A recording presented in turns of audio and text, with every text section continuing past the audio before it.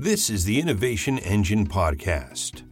Every Monday, we bring you interviews with some of the world's leading authorities on innovation. We talk about company culture, corporate leadership, emerging trends and technologies, and more. Coming to you from Three Pillar Global's headquarters in Fairfax, Virginia, here's your host, Will Sherlin. Welcome back to the Innovation Engine Podcast. On this week's episode, we're going to do something a little new and different. We're going to get lost in space. We'll be talking about the future of space travel, if the next generation of innovation lies in the private industry or government space, and what has changed in the project management space in the space industry in the last 20 years. Here with us today to discuss those topics and more are Andrea Bennetti and Mike Bearman of Sapienza Consulting. Sapienza Consulting is a leading provider of space mission and project support through people, software, and services. The company has been a supplier to the European Space Agency since 1994. Mike Bearman is the managing director and founder of Sapienza. His background in project management led him to found the company, which specializes in internet-based project management solutions for space agencies. Andrea Bennetti is the commercial director at Sapienza, where he is responsible for the company's commercial strategies and activities for mission-critical applications. He leads the company's innovation and new product development strategies and oversees marketing and sales across all business streams. In the interest of full disclosure, Sapienza is a client of Three Pillars, and we're pleased that that's the case. Welcome to the podcast, Mike and Andrea. Hey, great to hear from you, Will. Yeah, well, good to hear from you. Absolutely. So let's kick things off today talking about where innovation in the air and space industry is really coming from. With NASA's funding getting drastically cut in the U.S. and the rise of companies like SpaceX, do you think we've gotten to a point where the real innovation is going to come from the private sector as opposed to the public sector? I think the problem here, Will, is the massive upfront investment. We can see at the moment it's only really the rich entrepreneurs that can afford to pursue such activities, Virgin, PayPal, Google, etc. The problem is the huge risk when you're trying to put something up in space. In Europe at the moment, innovation really still does come from industry. The European Space Agency has technology programs where they try and predict what technologies they're going to need for future space missions. So that what they do is they then place contracts with industry to come up with the solutions. So really industry is actually coming up with the solutions, and obviously they can then see if they can apply these elsewhere. We've seen obviously SpaceX, as you mentioned, they've gone into the market for launching cheaper space launch vehicles. But the problem here is the reliability there. Will the commercial industry see what they're putting together is going to be reliable for what they're putting up in space? A satellite is an expensive piece of equipment. So I think the thing we've also seen is Virgin Galactic. They've now experienced the risks involved in trying to put something up in space. And of course, that's going to impact their business. And it will be interesting to see how quickly they can now put in place a commercial business for space tourism. Yeah, and I think there was a mishap recently with one of the SpaceX launches. They had a failure to launch, essentially, right? Yeah, exactly. These things are obviously going to put worries into the commercial industries. Yeah, so being in Europe and having close ties to the ESA, the European Space Agency, the two of you have the benefit of getting a kind of global view into what's happening in the space industry. So most of our listeners are here in the U.S. Are there other countries or companies out there that you think are worth keeping an eye on that we might not hear a lot about in the States? Sure, Will. I guess country-wise, you have to look at the usual suspects. Europe these days tends to act as in the space sector as a whole, primarily, as Mike was saying, through the European Space Agency, and more recently through the European Commission and its new agencies which are being formed. At the national and industrial level, there are specialties in the different countries. France and Italy are probably better known for their launch vehicles competences, respectively for the Ariane 5 and soon the Ariane 6 and the Vega launches. Both of these nations are also very active players on the satellite side. maybe with some greater strengths in Earth observation and science area. Both countries, in my view, have a very established and competent space sector, even if a little traditional, which I'm sure will continue to deliver great innovation and results. The influence of Germany in Europe is really getting more prominent and has been growing steadily in the recent years. They are now the largest ESA funding nation and the main player on all the recent programs. Maybe also thanks to the emergence of innovative and very successful private contractors, one of which is actually one of our Eclipse clients. These guys complement actually an already strong and traditionally established industrial sector that really, when you look at them, covers everything from launch vehicle technology to Earth observation to navigation all the way to human spaceflight.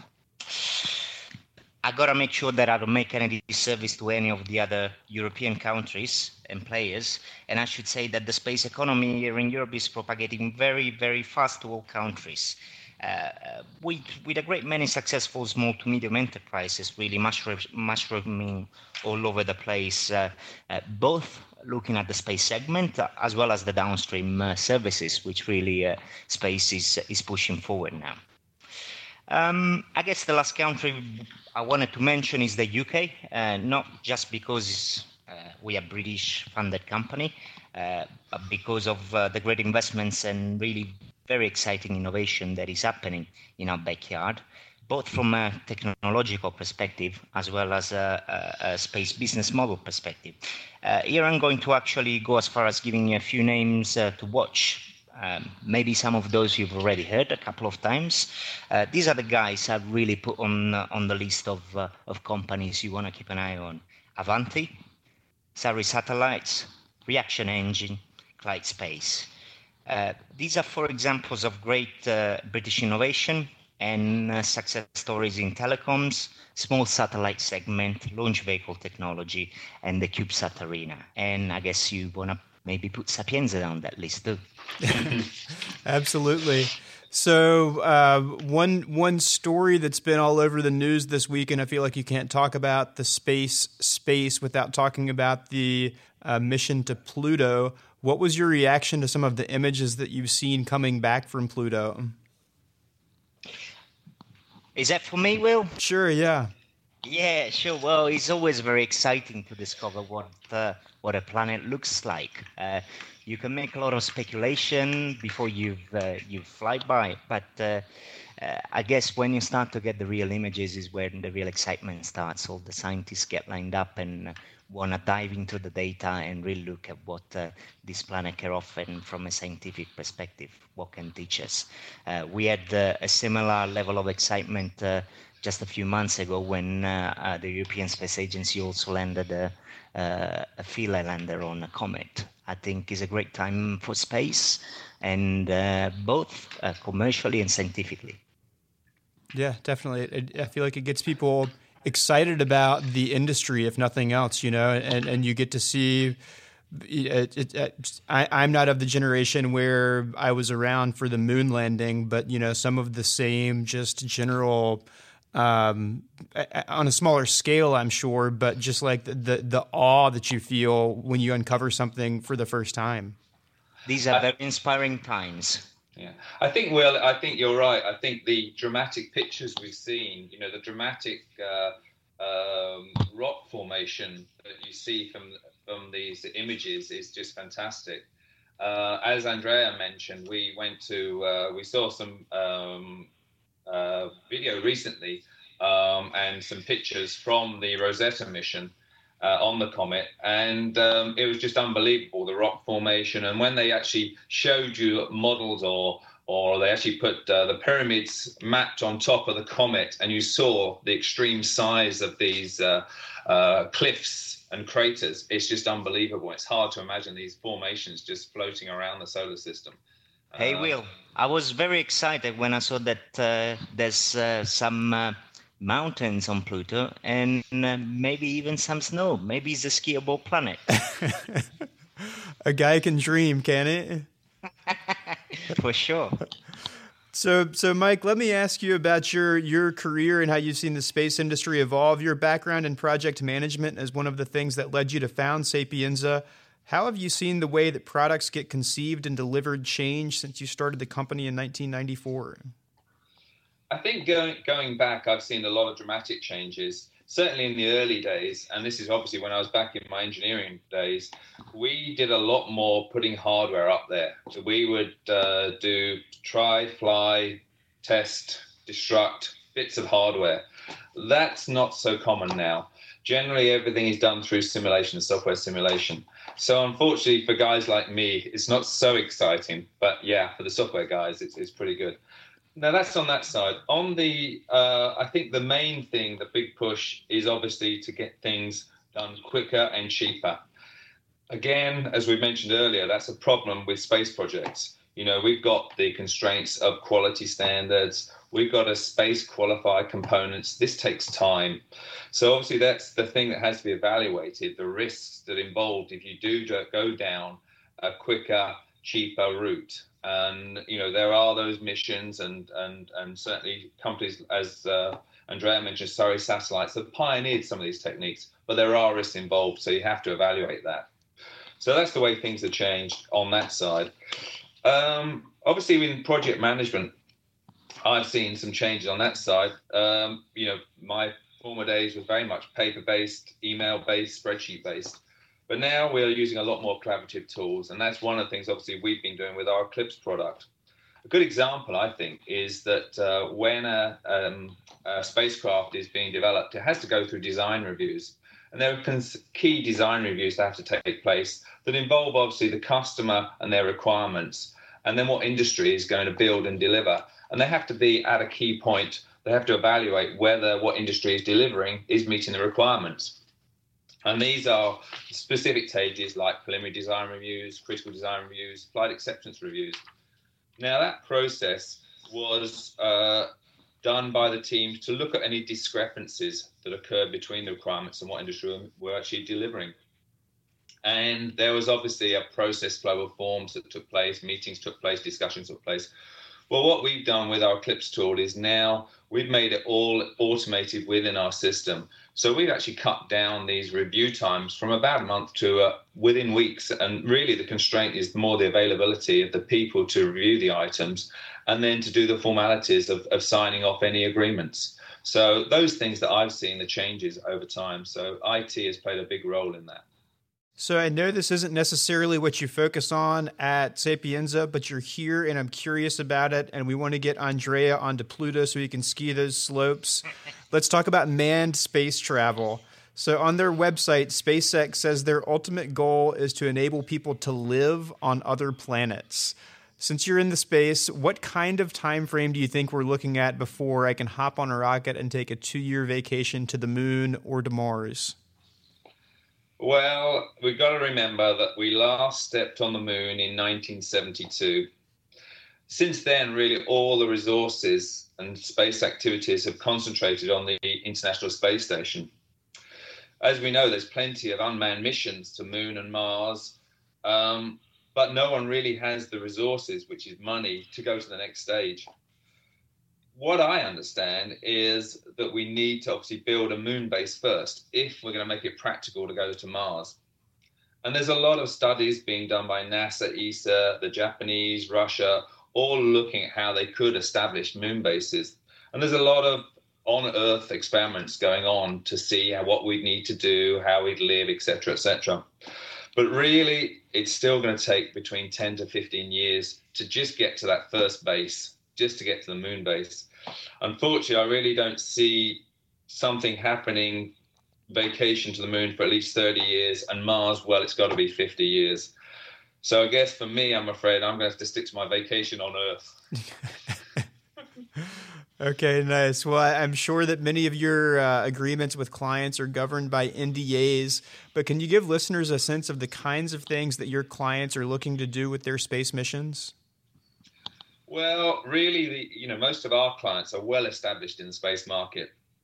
Most of the big money is in telecommunications projects focused around multimedia broadcasting. But on the other side, Andrea and I were actually this week at the UK Space Conference up in Liverpool.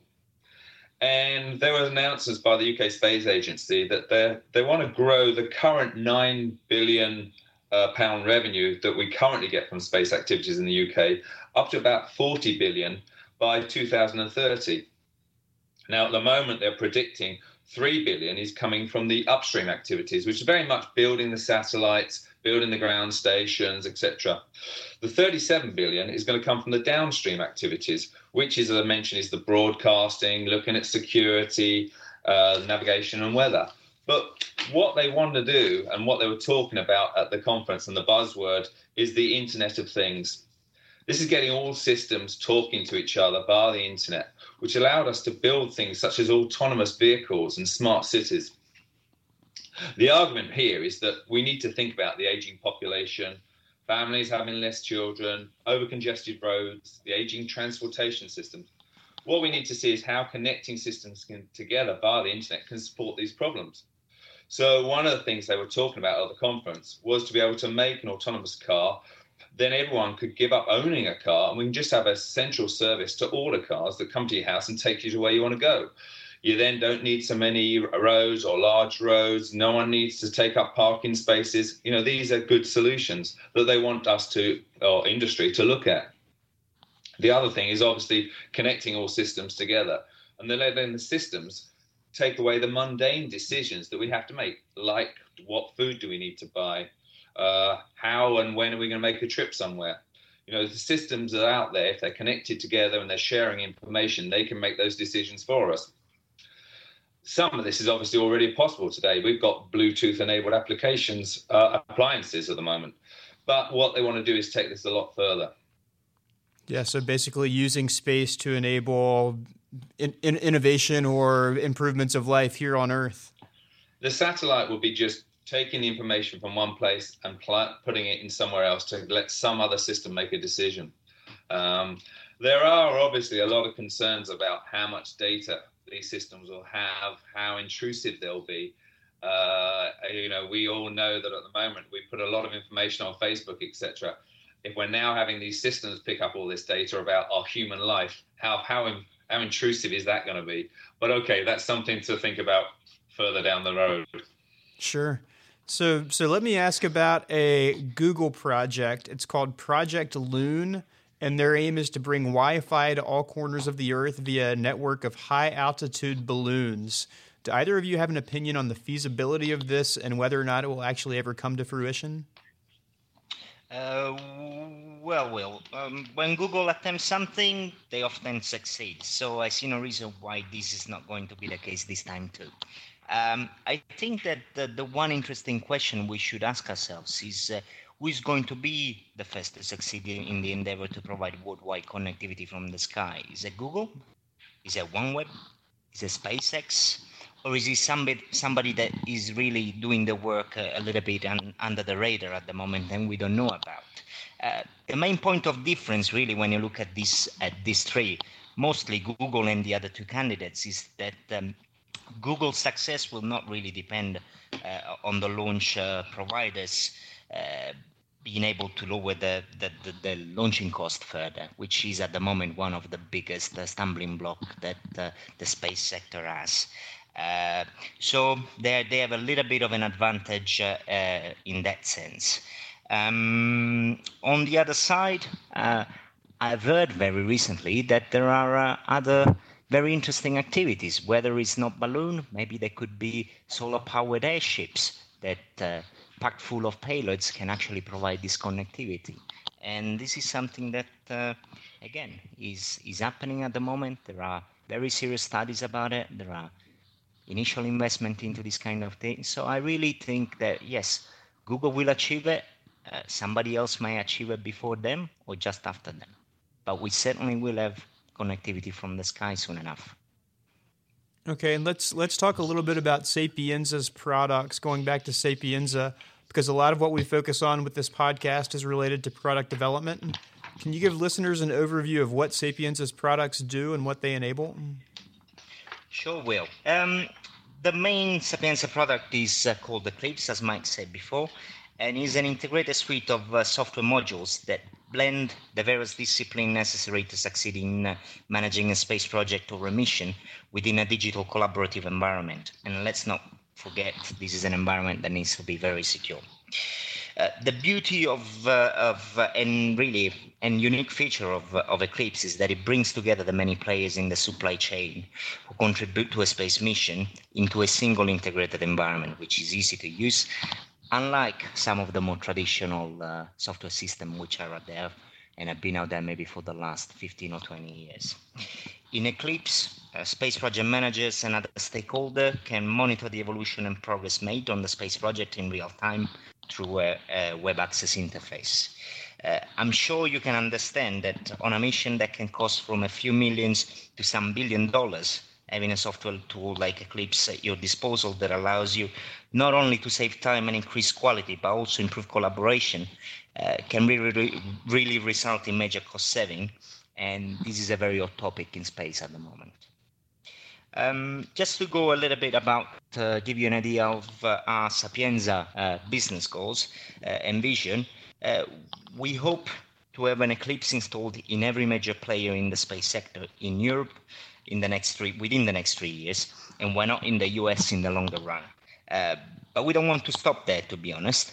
We're also working to offer an Eclipse in a competitive and affordable way as a software as a service to the small and medium enterprises, because what we really want to create is a network of Eclipses through which these organizations operating in the space sector can exchange their space project information in a standardized way, effortlessly and safely with each other.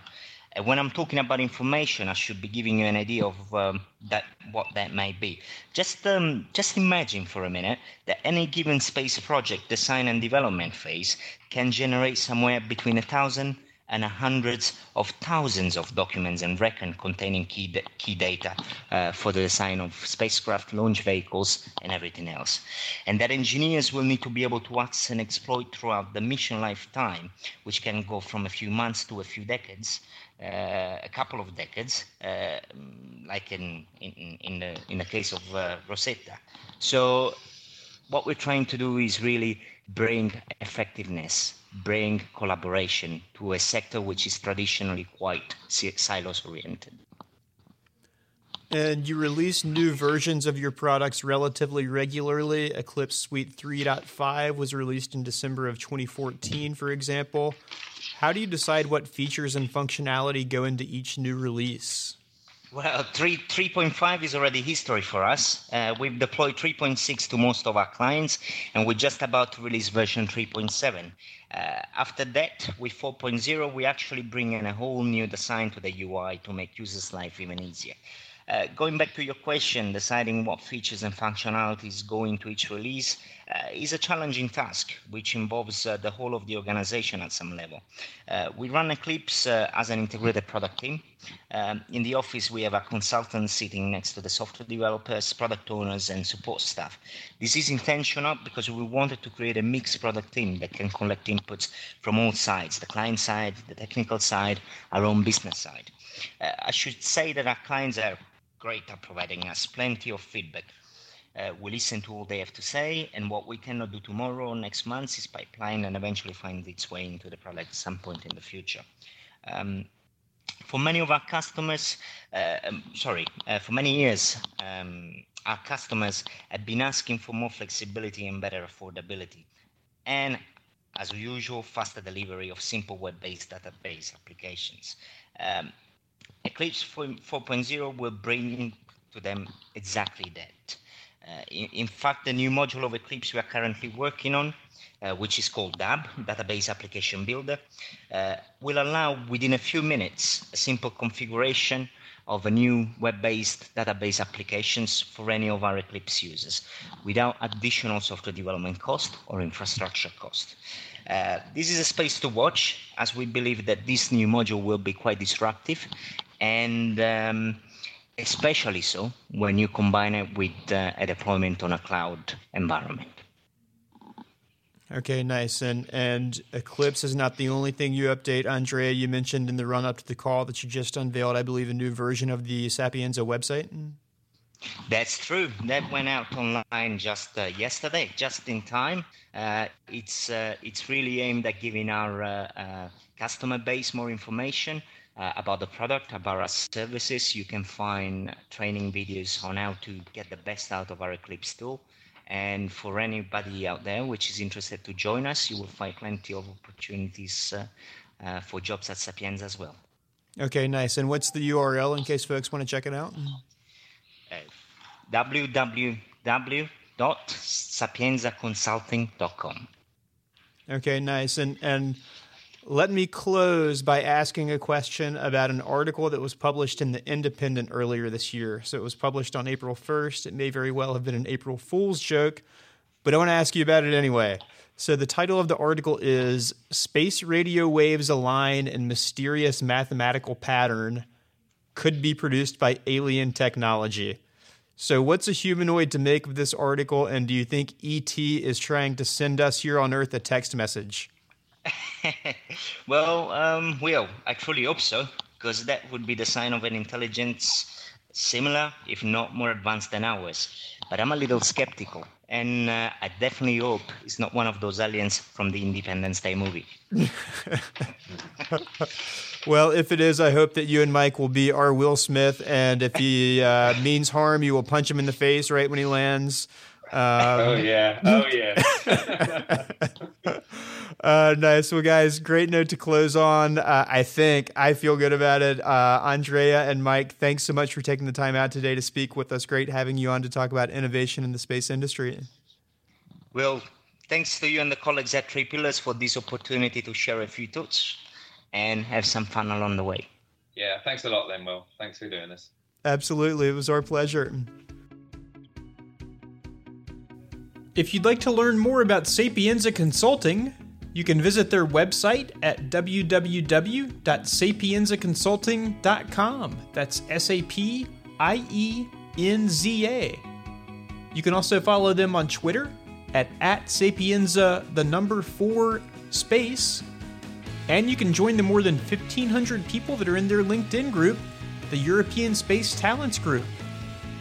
Thanks once again to Mike Bearman and Andrea Bennetti for joining us this week. And thank you for joining us this week. Don't forget to tune into next week's episode when we're excited to have Ned Sherman on the podcast to talk about the 2016 Digital Entertainment World Expo and much more. We'll talk with Ned about how to get involved in the 2016 startup competition at DO, how technology is changing not just the media and entertainment world, but the event world as well, and what Ned's experience was like experimenting with an Oculus Rift at a recent industry event. Thanks again for joining us, and we'll see you next week. The Innovation Engine podcast is recorded, produced, edited, and published each week by 3 Pillar Global, a product lifecycle management and software development company based in Fairfax, Virginia. For more information on the company or our services, please visit our website at www.3pillarglobal.com.